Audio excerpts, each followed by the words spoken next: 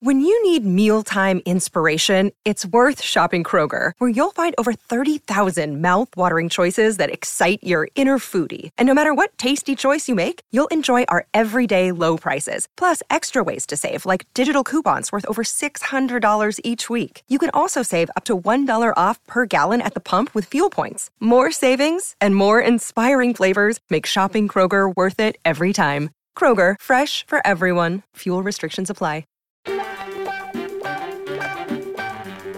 Yo, what up? Welcome to another episode of the Oakland Warriors podcast. I'm Patrick, and I am joined by Ethan Henschel of the Nuggets Nation podcast. What's up, Ethan? Hey, Patrick. Thanks for having me. I'm super excited to be here, talk about some NBA trade deadline trades, and let's get down to it.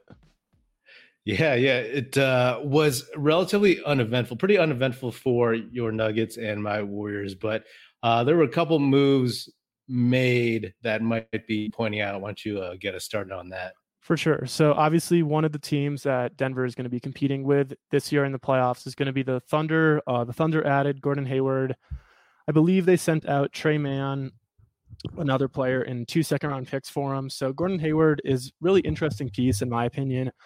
I briefly mentioned him in a few episodes back of mine about how he potentially might be a target, but then I realized that even if he was bought out, his salary was too high for the Nuggets to acquire because they are in a certain luxury tax area. But for the Thunder, who are a young team, I think he can bring some good veteran experience. He has played in the playoffs with Utah, and he's got good coaching. He's played under good coaches. Brad Stevens particularly stands out to me, and he knows how to fit into a system, and he's not a player who's going to demand too much. And I think for a team that's young and up and coming, I think he can help mentor some of their up and coming guys like Jalen Williams and Shai Gilgeous, who's already in MVP contention this year. So to me as a Nuggets fan, it's a move that obviously for sure moves the needle and makes the Thunder a more scary team, and they're already a really, really good team, to be honest. So I think this really makes them a complete team.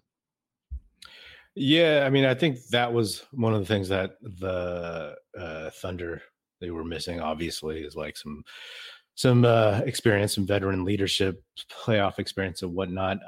We'll see if by the end of the season, by come playoff time, Gordon Hayward is still in uniform, if he's not in street clothes or something. But even if he isn't, just having him on the bench will be helpful. I got to say, from like a Warriors fan's perspective, considering that even though things are looking a little bit more positive, they're still in 11th place as we speak, 23 and 25. So it's kind of funny because just when I think about like, okay, like just for fun, what this Warriors team could do, it's like ideal scenario. They sneak in to the top of the play-in, win one game, get OKC or Minnesota, some team that is very young and very playoff inexperienced, and see if they can get them shook. And in this case, for the Thunder, like, it helps in that respect. I mean, I know what I'm talking is maybe pie in the sky at this point, but it's a long season, and I just want to be entertained at this point. You know what I mean? So, yeah, that's good for them. Gordon Hayward is somebody that, I was talking to a fellow podcaster on the Fans First Sports Network here, the Hornets podcast, and is maybe about a month ago, and I was like, maybe I would do Wiggins for Hayward. You know what I mean? Not exactly the best fit, but considering Wiggins is playing a little bit better now, I just didn't think that the Warriors were going to do much of anything. What else did you see that caught your eye? For sure. Something I do want to touch back on that you said that I thought is rather noteworthy is you talked about how if the Warriors could sneak into the playoffs and get a young team like OKC or Minnesota, you think it could be like a Lakers-Grizzlies matchup like last year in the first round where the Lakers upset them with LeBron and AD being two veteran championship-proven players? Yeah, absolutely. I mean, don't get me wrong. Like, it's not like Karl Anthony Towns and Rudy Gobert are, rookies or anything like that. But neither of them have had success in the playoffs. And that's one thing that, as a Warriors fan, I mean, your Nuggets won a title. But as a Warriors fan who has seen this team win four titles, it's like, you just think to yourself, they just need to win 16 games. And you know as well as I do, it's about matchups, it's about health, it's about peaking at the right time. So if they can get there, all the stars, planets, whatever would have to align for the Warriors. And again, I'm just hoping to be entertained. But if they can get, OKC maybe can falter in some of those tighter moments. Maybe Chet misses some clutch free throws or something like that. And, that's to me, that's the path forward. And the Lakers Grizzlies comparison. Yeah, totally. Like there's tricks that the Warriors could pull, psychological tricks. Draymond did it to the Celtics, to Jason Tatum in the finals. I mean, but I got opinions on Jason Tatum. But hey, maybe that would be something that they could do to one of these rawer teams, if you want to call it that. Totally. But yeah, circling back, not a ton of trades today, at least in the Western Conference. To briefly just, obviously the Knicks made I'd say one of the bigger moves today. They acquired Bojan Bogdanovic from the Detroit Pistons, and the Knicks probably, I'd say, are the biggest winners of the trade deadline. Probably they got OG Anunoby, who's looked incredible previous getting injured a few games ago, and the addition of Alec Burks and Bojan Bogdanovic.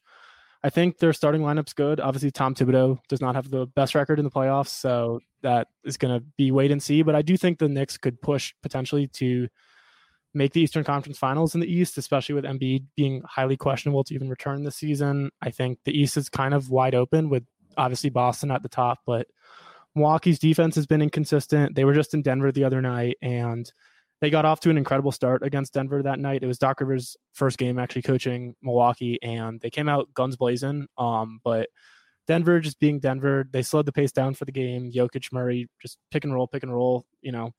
As the game got closer, fourth quarter, the defense that Milwaukee played, they just couldn't stop the pick and roll, whether it was Dame, Malik Beasley trying to guard Jamal Murray, or whoever they were switching on to Jokic, whether it was Giannis or Brook Lopez. It frankly didn't matter. And to me, as a Nuggets fan, though they didn't do much today at the deadline, I know they acquired cash for a second-round pick that they had last year for draft rights. I think as a Nuggets fan, we should be in a content spot. To be honest, our health is good, knock on wood. KCP is nursing a bit of a hamstring injury, but beyond that, our most important starters in Jokic and Murray are healthy. And as we enter the All-Star break, we're in a really good spot. They're 35-16. We're tied for first in the Western Conference. They got a big game tonight against the Lakers, so that's exciting. As Kobe Bryant's statue is going to be unveiled today, as I think any NBA fan should be looking forward to that, and just honoring his life is super important as just we continue his legacy.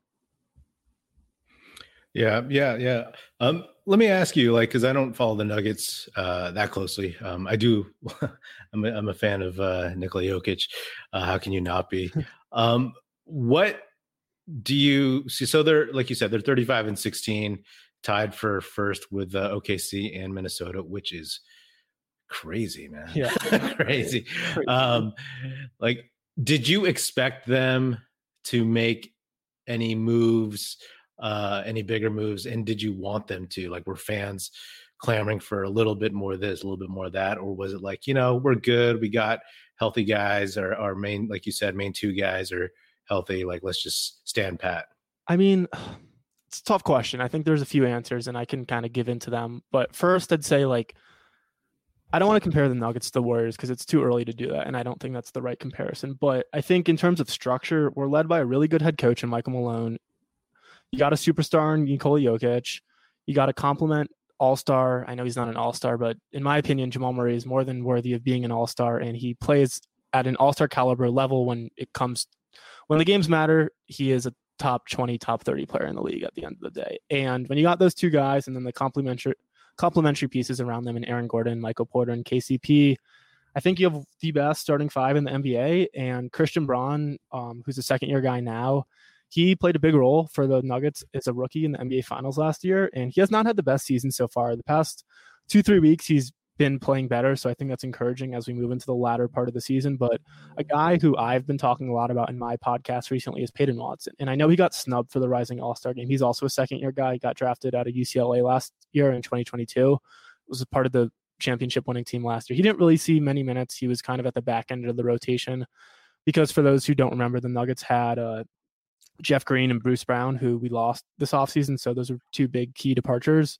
And Peyton Watson has really taken the role of Bruce and Jeff. So Peyton's really excelled this season. He's become one of the NBA's best defenders. Opponents are shooting 41% from the field when he's guarding them, which is best mark in NBA, I believe, by 5 percentage points, which is pretty crazy when you think about it. So one guy I might have looked to acquire was Chris Dunn. He's on the Utah Jazz, and that's a tough trade because inherently the Utah Jazz and Denver Nuggets are rivals. So it's a tough trade, but he was making like $2.6 million. And the Nuggets are in a tough spot with salary cap right now. So they couldn't really take in much without giving back out. And we don't have really many contracts that are bad besides Zeke Naji, who signed a contract extension this past offseason, that I'm comfortable trading, because the Nuggets aren't going to touch the starting five. They're not going to trade Christian Brown or Peyton Watson. And then the other guys who play legit rotational minutes is Reggie Jackson. And he's a proven veteran backup point guard who brings a little offensive element to the bench. And I don't think that's worth trading when you got 2 second-year guys on your bench. And I think having a good veteran presence is important. And Chris Dunn, his play has been better this season in terms of his defense. And that was really my goal in potentially acquiring Chris Dunn, would be just to help the backcourt defense when Jamal is not playing, to help Reggie.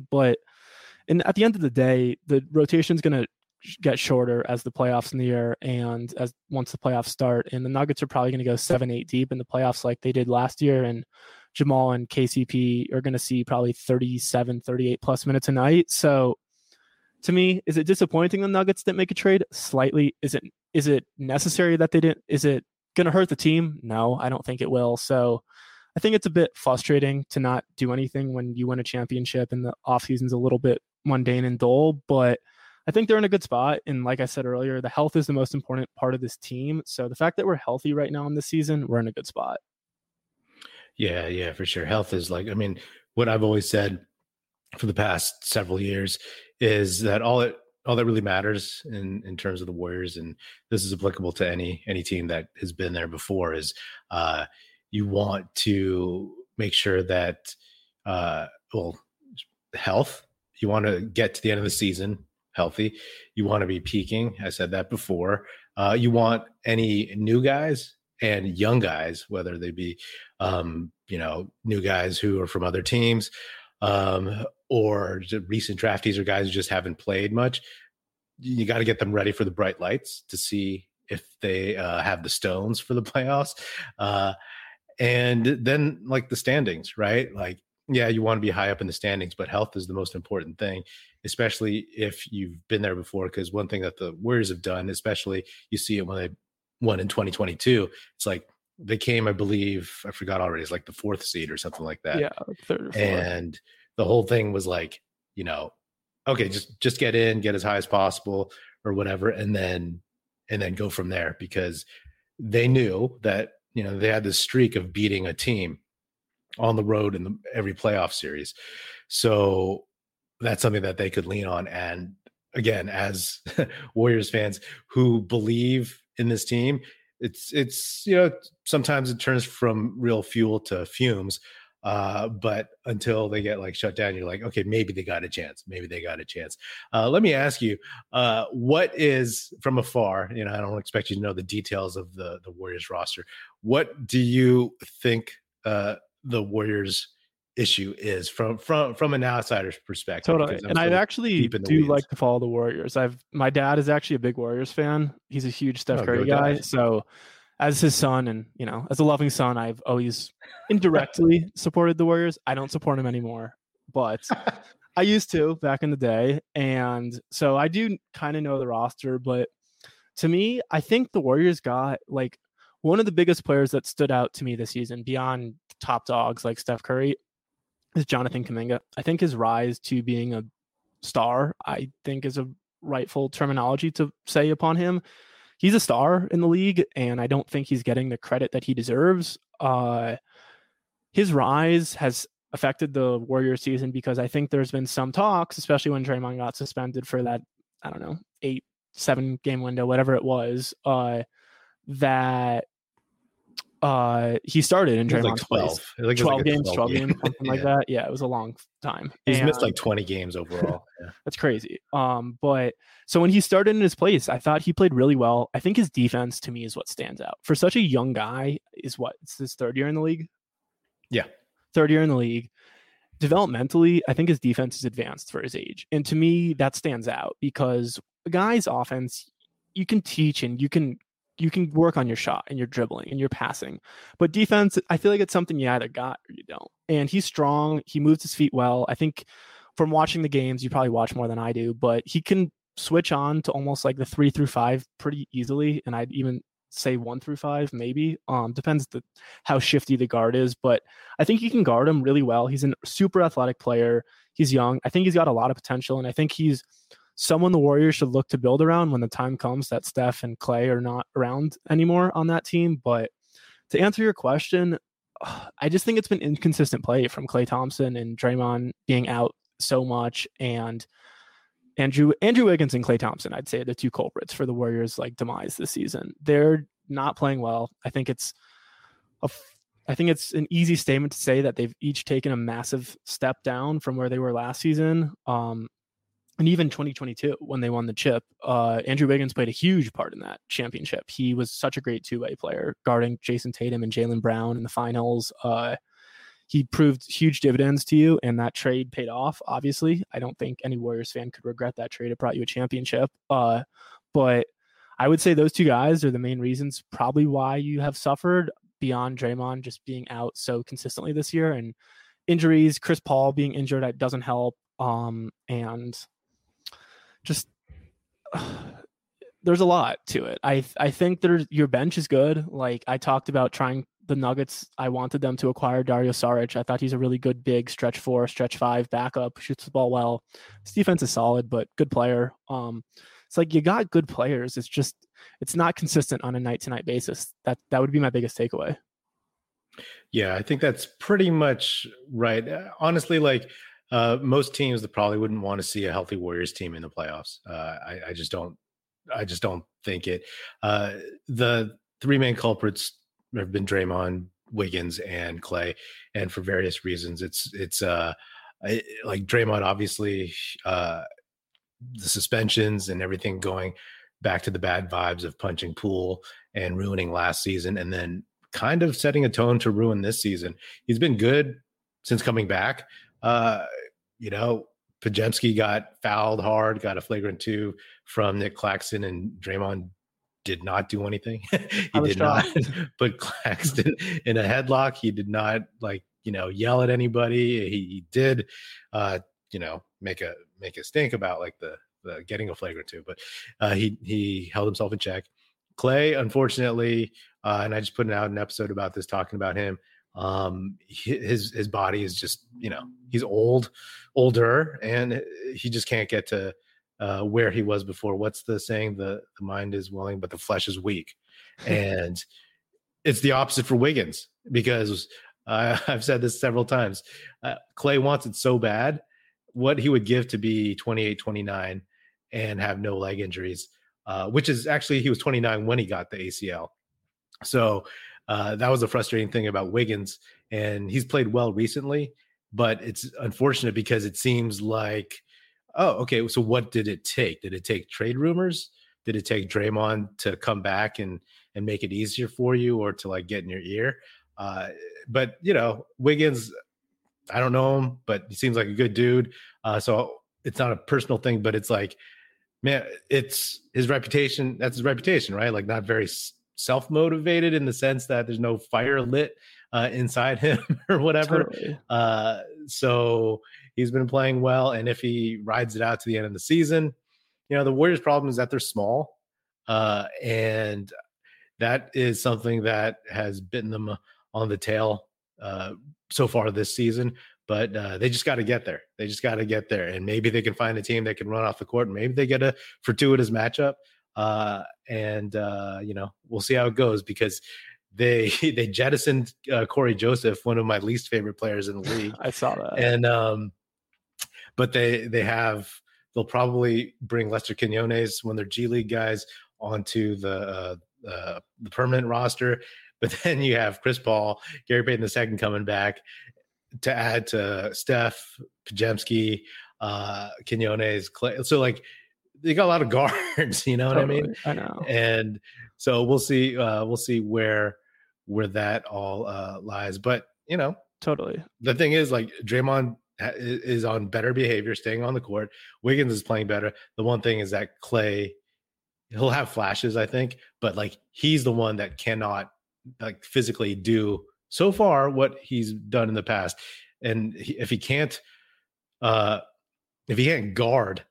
you know, he used to take Kyrie in the finals, right? If he can't guard those types, that automatically puts your starting lineup and your closing lineup, if he's in it, in a bad spot. And if he's not hitting shots, you know, he's got to figure out something else. So, you know, the dude has to evolve, which was what I talked about just in the last thing I put out. But, you know, I think, you know, we'll see what happens. I have a question for you now.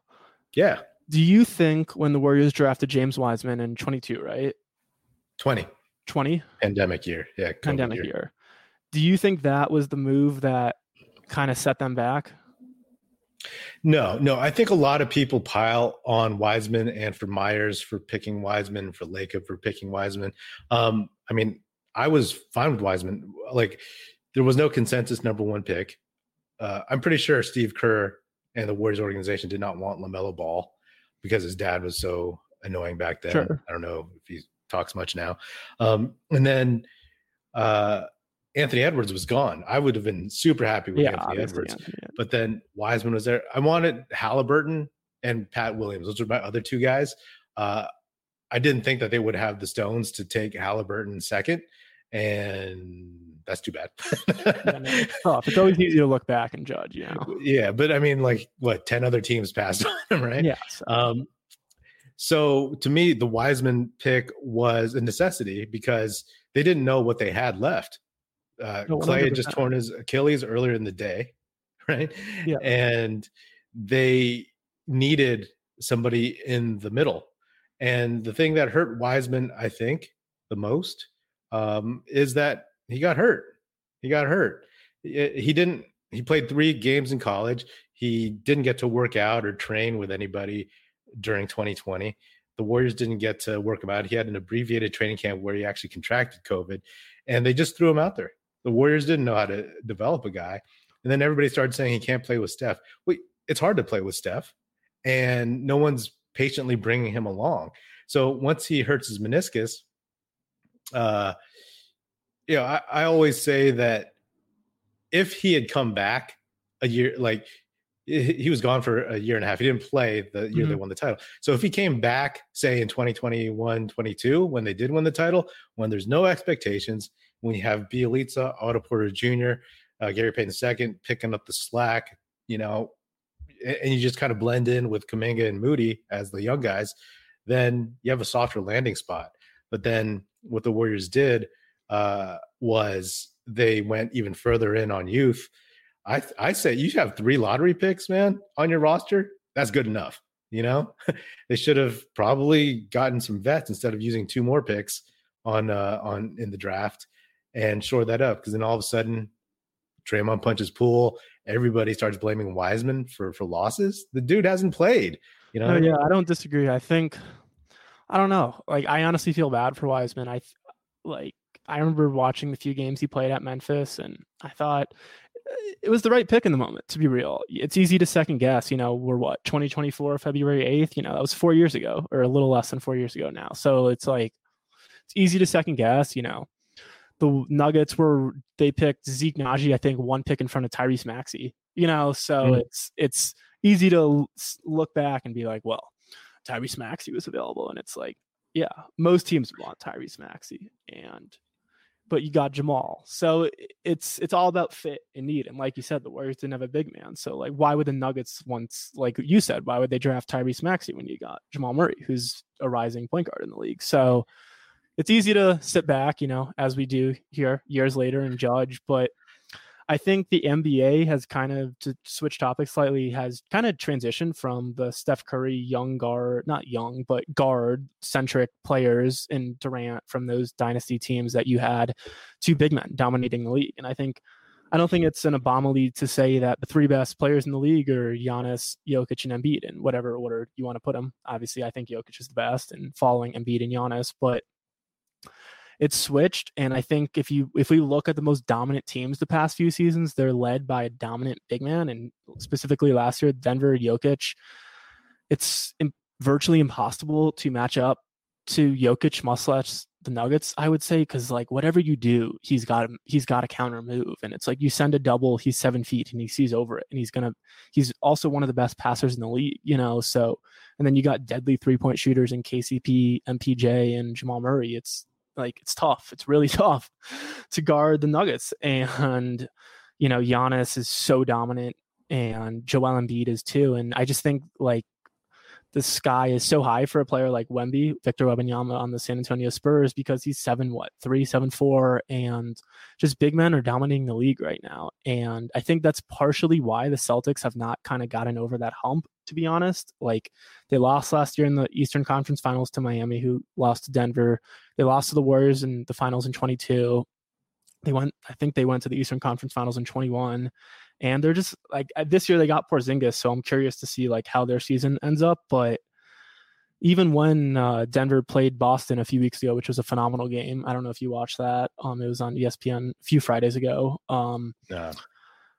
The Boston, it was a really low scoring game. It was 102-100. Denver won on the road to actually Boston's first regular season home loss this season, and it was a Jamal Murray and Nikola Jokic show at the fourth quarter, just pick and rolling. And once Jokic gets into the elbow free throw line area and he's one-on-one, like you're not stopping him. Whether it's a shot, he's going to do a move around you, a dribble, a post up, a pass. He sees the floor so well. It kind of reminds me of like LeBron's like Miami years and like his but his second return to Cleveland, and just how good of a passer. I mean, he's still a tremendous player, but how good of a passer he was in those years, and how much better he made his teammates. And I think that's what Nikola Jokic is. And to me, that's why he's the best player in the league, is how much he elevates his teammates. I think that's what separates him between Giannis and Embiid. Is, the other night when Jokic didn't play in OKC, and the Nuggets actually almost beat them on the road, but Jamal and Aaron Gordon were the leading scorers for the Nuggets,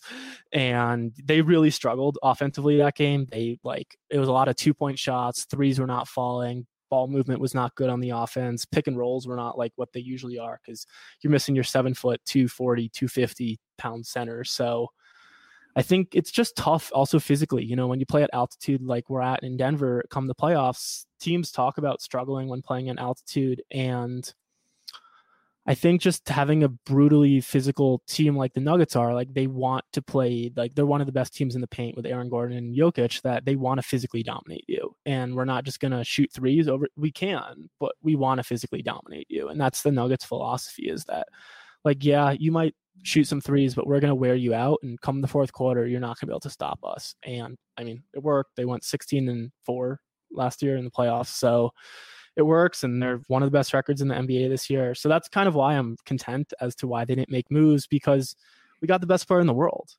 so you don't want to, it's almost, as a fan and someone who covers a team via podcasting, it's easy to say, you want to do this and you want to do that to try to help the team. But when you got a team with such good chemistry like the Nuggets have, you don't want to mess with that also. And the coach knows that, the GM knows that. And, obviously any trade that the Warriors do, they're running through Steph Curry. And it's the same thing with the Nuggets, they're running it through Jokic. And you got to make sure that whoever you bring in is going to fit into the culture. And at game 52 is tonight of the season, there's 30 games left. So it's got to be a seamless fit. And that often gets overlooked, I would say, at the trade deadline. A lot of guys just get shipped left and right, and you don't talk about the culture of how they fit into the team, into the organization. And obviously the offense runs through Jokic for Denver. So you got to be willing to be that second, third option. And you're not even going to be the second option because Jamal Murray's on the team. So you got to be willing to take 6 shots a game, because sometimes Jokic is going to put up 25 shots a game and Jamal's going to put up 20 shots a game, and you're just not going to get that shot volume. And some guys just can't live with that role. Yeah. I mean, when the Warriors were winning in the heart of their dynasty, it's like very few moves were made at the trade deadline. Like, it was unheard of because it was like, no, we're good. We're good. We got who we got. And then you add on the fringes in the off season. And then if there's anything else at the end of the bench that you need, maybe you pick somebody up or find somebody from the G League or whatever, but you just stand pat and you just try to stay healthy. I think fans, sometimes they overestimate how easy it is to make a deal. They think it's as easy as trading baseball cards or something like that. There's so much that goes into it. Like you said, and there has to be a real immediacy, a real reason for it to happen, because the off season is when stuff happens. And that's why I think the Warriors hey, let's ride this out. There were no major moves to be had, and we'll see how the season plays out. And then we'll decide then, do we re-sign Clay? Is he more willing to take, 25 or less a year? And will he go to the bench? Not going to make that move now. And then Wiggins, does he play well enough to be worth sticking around? Do they see that a future with him and Kuminga side by side is feasible? Or do they hope his value goes up, he plays well enough, and then they move him and his final 3 years on his contract? I think they could move him, because Wiggins next to Kuminga, I always believed that could work. I always wanted to see the Steph, Clay, Wiggins, Kuminga, Draymond lineup. I wanted that last season, but we never got it really. And now we're getting it. And people are like, oh, it works. Yeah, it works, because those guys can play together. But the thing is is that your future? Because then what happens to Draymond? Do you still stick him at center as he gets older? Do you put somebody else at the 2 spot? So I think that, the trade deadline, I'll be honest, I didn't want Siakam. I didn't want OG Anunoby, not because of them, but because I know it would have cost Kuminga and other assets. It would have cost Moody, would have cost picks, would have cost CP's expiring, you know what I mean? And I didn't want that. I think, a lot of people just see the shiny object to quote unquote help Steph now. But hey, the Warriors' salary situation is terrible, and you can't just start punting on all these young guys. I said this, if my listeners probably tired of hearing me say this, because I hang my hat on the day after Kuminga was drafted. I was like, he's easily the best player in the D'Angelo Russell, Andrew Wiggins draft already in 2021. And me and my friend said he's going to be the Warriors' best player in 4 years. That's beginning next season. Steph will probably still be the fulcrum. He'll still probably be their best player because he's still there. As long as he can shoot, as long as he can stay in good shape and he's healthy, he'll be the best player. But Kuminga will be 2. He's already top 3. And for people to say oh, let's trade the house for Siakam and the right to potentially pay him a max deal until he's in his mid-30s, I was like, oh, you guys have no idea what you're not, you know what I'm saying? It's totally. Let's I couldn't agree more. Let's make this because I get it, especially fans who just know the Steph era. It's I think they're kind of subconsciously scared about what happens after. They don't know what to do. And to pile on Myers for some draft picks, there was no consensus the Wiseman year. I think he did well in the Kuminga Moody picks. I liked Kuminga more than I liked Wagner in the draft. Who knows? We'll see how that plays out in the next 5 years. And then Moody just hasn't gotten a shot. I wanted Trey Murphy. But even Sengun was somebody I was looking at, but I was like, oh, I don't think Steve Kerr would play him. And he probably wouldn't have, because, he would have probably questioned his conditioning and his defense, although his passing probably would have impressed him. But then the thing is about Myers, it's he got Andre Iguodala back in the day when they couldn't get Dwight Howard. He made the trade for D'Angelo Russell, signed him and made all this stuff possible. So, people that pile on that, they just, it's social media. What are you going to do? You know what I mean? Totally. He's a big reason why you got your 22 championship. When KD left, he could have just left. You got the sign and trade. That's a huge, if it wasn't for that, you don't get Wiggins. So there's no Wiggins, there's no Kuminga. So, correct. 100%. It is what it is. So, and I agree with you. The grass is not always greener on the other side. Yeah. And for me, I'm just appreciating what the Warriors have and what they've had. And I'm gonna be a fan when these guys are gone. So like I don't necessarily want to burn the house down and all of a sudden be like, oh wow, where's start seeing if Monte Ellis wants to suit up again. You know what I mean? So Totally. So in terms of like the Nuggets, do you I'm curious, like, is there anyone that you fear out there in terms of a team? And also, who is somebody that like matches up as well as possible with the Jokic? Just curious because that's a great question. I'll answer the first one first because let me think about the second one. Who scares me the most? I mean, the West is so good this year. I feel like we got a top tier pack, a middle tier pack, and a lower tier pack. But in the top tier, like I got to say the Clippers probably. I know they always collapse in the playoffs, and I don't want to regret saying this now. But they got some proven superstars on their team, and Kawhi, PG, Harden, Russ. Russ is obviously not a superstar anymore, but he's been arguably one of the best bench players this year. He's probably, I'd say, should get some six-man votes. If not, should win the sixth-man award this year. They're led by a championship-winning coach in Ty Lue. If it's not this year, I don't know when it is for the Clippers, to be honest. And to me, they match up pretty well to the Nuggets because their starting lineup, obviously their main three guys are Harden, Kawhi, and Paul George. And a healthy Zubac is not a good matchup against Jokic, but he's a big-sized player who he can't hold his own, but he can do his best as best as one can do against Nikola. And then whoever the Clippers want to trot out there, I don't know their starting lineup super well, but whoever is their fifth guy. And I think it's tough because for the Nuggets, in my mind, KCP I think he's a first team all NBA defender. He's an incredible defender. I thought he's guarded Steph Curry so well this season when they've played against him. He's been in his face like crazy. So he'd probably guard James Harden. And then Aaron Gordon's also an incredible defender. I think he'd probably get Paul George, and Michael Porter Jr. would get Kawhi, or vice versa with Aaron Gordon. But I think the Clippers also would have some schematic issues matching up with the Nuggets defensively because Harden's not a good defender. Zubac is not a good defender.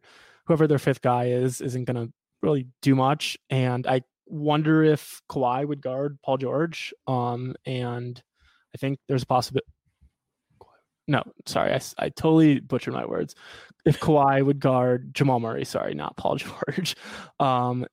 I think that's a possibility. Kawhi is an incredible defender. He's a 2-time defensive player of the year.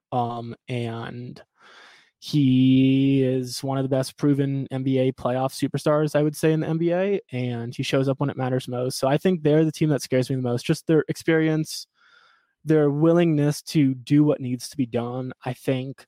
And I'm not here to underestimate Minnesota or Oklahoma, but those teams are just a little young. And Minnesota for sure has the better chance than Oklahoma, I would say, because they did play in the playoffs last year and they did lose to Denver, but they are a good team and they were missing a piece that year. But to me, the Clippers are the scariest team. And to answer the second part of your question, who is the best player to guard Nikola Jokic?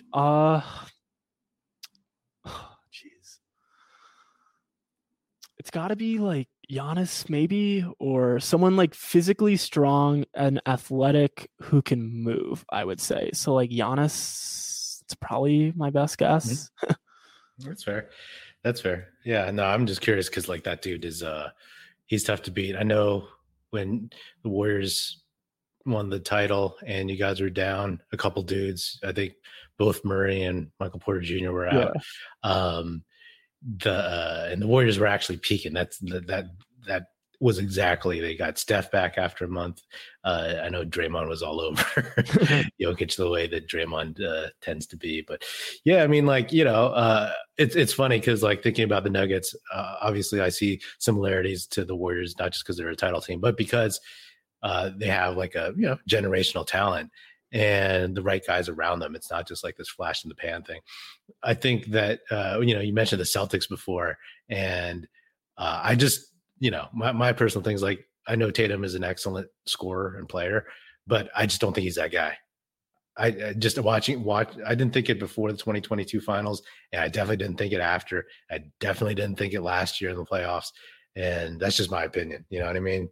Yeah, he can drop 50 in a playoff game, but like when it really, really comes down to it, I don't think he's that dude. So, but you know, we'll see. Totally. We'll see. I mean, you flip flop the you know, I also think the media and NBA and, you know, Bill Simmons, they like to really, really hype up. I mean, the Celtics are really, really good. I mean, the record 100%. They're probably the best team in the league this year. But like, you know, everybody's crowning these dudes for stuff they haven't done yet. Totally. And just like, yo, come on. But you know, they're still in their mid-20s, the two 100%. Jays. And they have a long way to go and definitely a chance to prove me wrong. But every time, like, I'm like, please, not the Celtics. I don't want them to win. Yeah, no, totally. I mean, like, according to Vegas, they are the betting favorites for the finals, and Denver is right behind them. But they got all the talent in the world. You know, like, can they put it together when it matters most? And that's the question that we've yet to see answered. And I think that's a lot of the shit that Jokic was enduring last year before they won the finals was he can't win 3 straight MVPs. You know, he's yet to win a championship, you know, and like, obviously that narrative is completely out the window now, considering he's reigning champion and finals MVP. And he's probably, I'd say, in line for his 3rd MVP this year. Championships 100% do matter, and I think they should count, but I don't think you should discredit a player's talent just because they haven't gotten over that hump yet. Yeah. I mean, hey, flip flop. Oh, you're talking about Tatum? Yeah.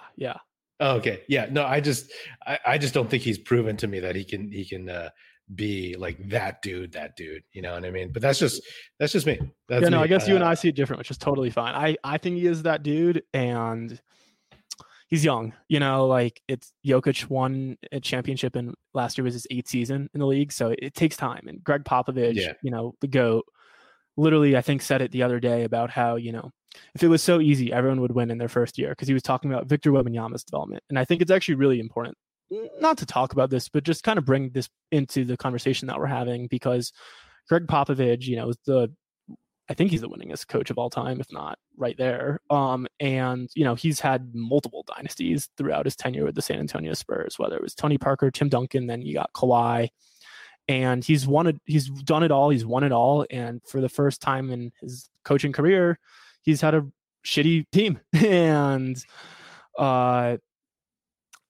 he's embracing it. And I think he recognizes that there are stages to becoming a championship level team, whether you win or not. Just becoming that echelon of a championship team, it doesn't happen overnight. And a lot of people look to the Warriors when they got Kevin Durant, and I don't think we're ever going to see that again. A player like that is available to sign in free agency, because so many guys get locked up now to just contract extensions before they even hit the open market. And so I think that's, as we look back and as we move forward, I think we're going to look back and be like, wow. But to just finish what I was saying, he was talking about how Victor Wembanyama is frustrated with the season and how it's gone so far. And he referenced the Denver Nuggets and how Michael Malone has been there through the entire tenure of Nikola Jokic and Jamal Murray's career in Denver, and how Jamal Murray and Jokic haven't just got this good last season. You know, this has been building for the past 6-7 years. And a lot of that goes untalked about and unnoticed, that in today's NBA, when guys are traded and just signed left and right, and they don't play more than 2 years with the team, consistency and chemistry doesn't get developed. And to me, that's what makes Jokic and Murray the best duo in the league, is because they have years of playing with each other under their belt. And to me, that's what makes me believe in the Nuggets over anyone else, to be honest. Yeah. No, I think that's totally fair. I mean, it definitely takes a while, especially with two guys who weren't the number 1 picks, you know what I mean? Who were like, you know, not expected to be these dudes per se when they got drafted. I think the thing about Tatum to me is that he's been coronated already by a lot of folks. And, you know, that's when like the narrative around it, and then the tide turns the other way. But again, 25, 26 years old, but we'll see how that all plays out. Any other thoughts on the day or the season for the Nuggets? What's your prediction?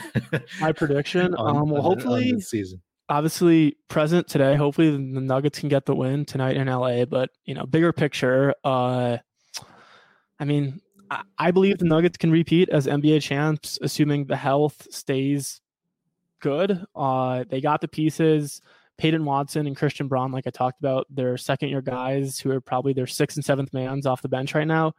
They are going to have to contribute and play as well as they're playing right now in the playoffs. If they do not do that, I don't see Denver doing it, because Denver won last year because Bruce Brown and Jeff Green played an impactful role off the bench.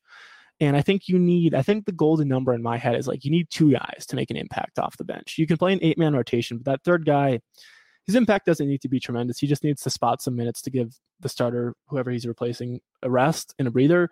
So it's not only just giving the starters a few minutes of breathers, because obviously they're going to play super top heavy minutes, but you can't just suffer when in the non-Jokic minutes. And it's tough because, like I said, he's the best player in the world, and it's whenever he comes off the floor, the team's going to suffer just inherently. But you can't, if we're up 7 points, you can't, when he checks back in, the game can't be tied.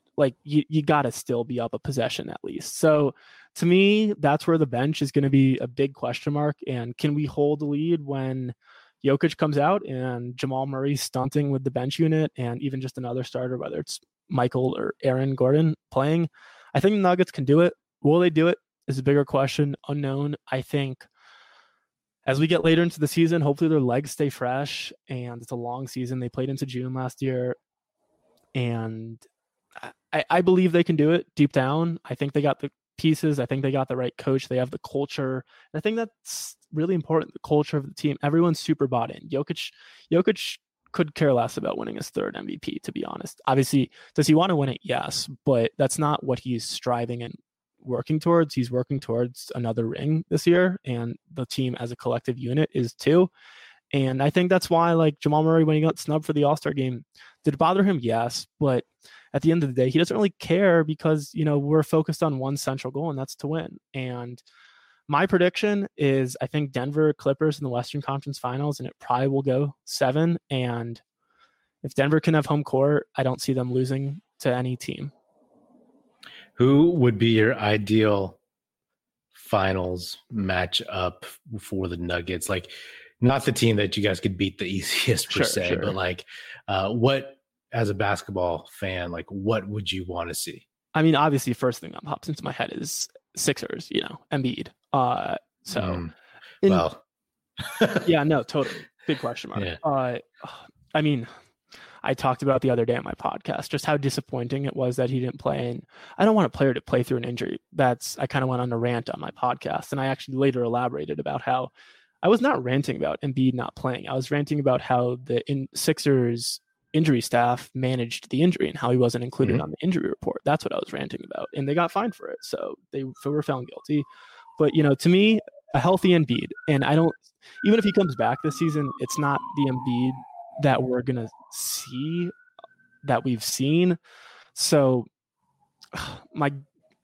Boston or Milwaukee, I think Milwaukee would be super cool because Giannis, Jokic would be super cool, two massive international superstars at the top stage going at it. And I think it's just growing the game. The amount of international stars we have in the league today is incredible, and it's the new wave. And I think it's super cool as a fan to, our best player on the team is from Serbia, and there's not many other players in the league from Serbia. So I think it's super cool, and his country is incredibly supportive of Nikola, and that'd be my matchup, probably Denver, Milwaukee, or Denver, Boston. But whatever it is, if the Nuggets can be there, I'm happy. So yeah, I would pull for the Bucks because, for one, I don't want the Celtics, but two, I would want to see, because you said Giannis is a tough matchup. I would want to see that, and I would also want to see Dame in the finals, just as a dude from the Bay. Totally, I would love to see him on that stage and have the opportunity to get a ring, because that's why he moved. That's why he left. They took Scoot Henderson. It's I'm out. Yeah. So if he could get that, then I think that is a solid, solid outcome for Dame. And I think that'd be one of the better duo matchups in the league, like Dame and Giannis versus Jamal and Jokic, to be honest, like point guard, center, power forward, however you want to call Giannis. Like, I think that'd be a super cool, enticing matchup. They're probably, I'd say, two of the better duos in the league, if not the two best, probably. And yeah, I think it's a gauntlet, and we will see, but there's a lot of season left. So cool, man. Cool. Well, thanks for coming on to the podcast. Where can people find you? Yes, people can find me on my Nuggets Nation handle on Twitter. It's Nuggets Nation, and feel free to interact with me there, guys. I love to hear from everyone. And you can also find me on Apple, Spotify, and all other platforms if you just search for Nuggets Nation. And I'm doing a giveaway. I'm giving away a free Jokic jersey for my 500 subscribers. So subscribe, guys. On what platform? Everything. Spotify, Apple. So however you subscribe and listen to podcasts, subscribe, and that 500 subscriber is going to win the Jokic jersey. So I really want to give it away. And if you win, you just have to I will DM you and you tell me your size and I'll ship it out on my dime. So awesome. Well, good to have you on. If by some chance the Warriors and Nuggets meet in the postseason, we will have to do this 100%. 100%. All righty. Good luck rest of the season, man. Thank you, too. All right. Well, that is another episode of the Oakland Warriors podcast. Be sure to subscribe wherever you get your podcast. Feel free to hit me up on Twitter at Patrick E. Pino or at Oakland Warriors. Check out our YouTube channel where you can watch this episode, youtube.com/Oakland Warriors. Check us out at oaklandwarriors.com, and be sure to tell your fellow Warrior fan friends to tune in and listen. The Oakland Warriors podcast is produced by National Film Society. And if you're so inclined, please do leave us a 5-star rating on Spotify and Apple Podcasts. And if you want to leave us a nice review saying good stuff about the show on Apple Podcasts, that would be hugely appreciated, and it would be very, very helpful. Thanks. That's it. Music in this episode provided by Paper Sun. Special thanks to Paul Amardo for production support. See you next time, and go Dubs.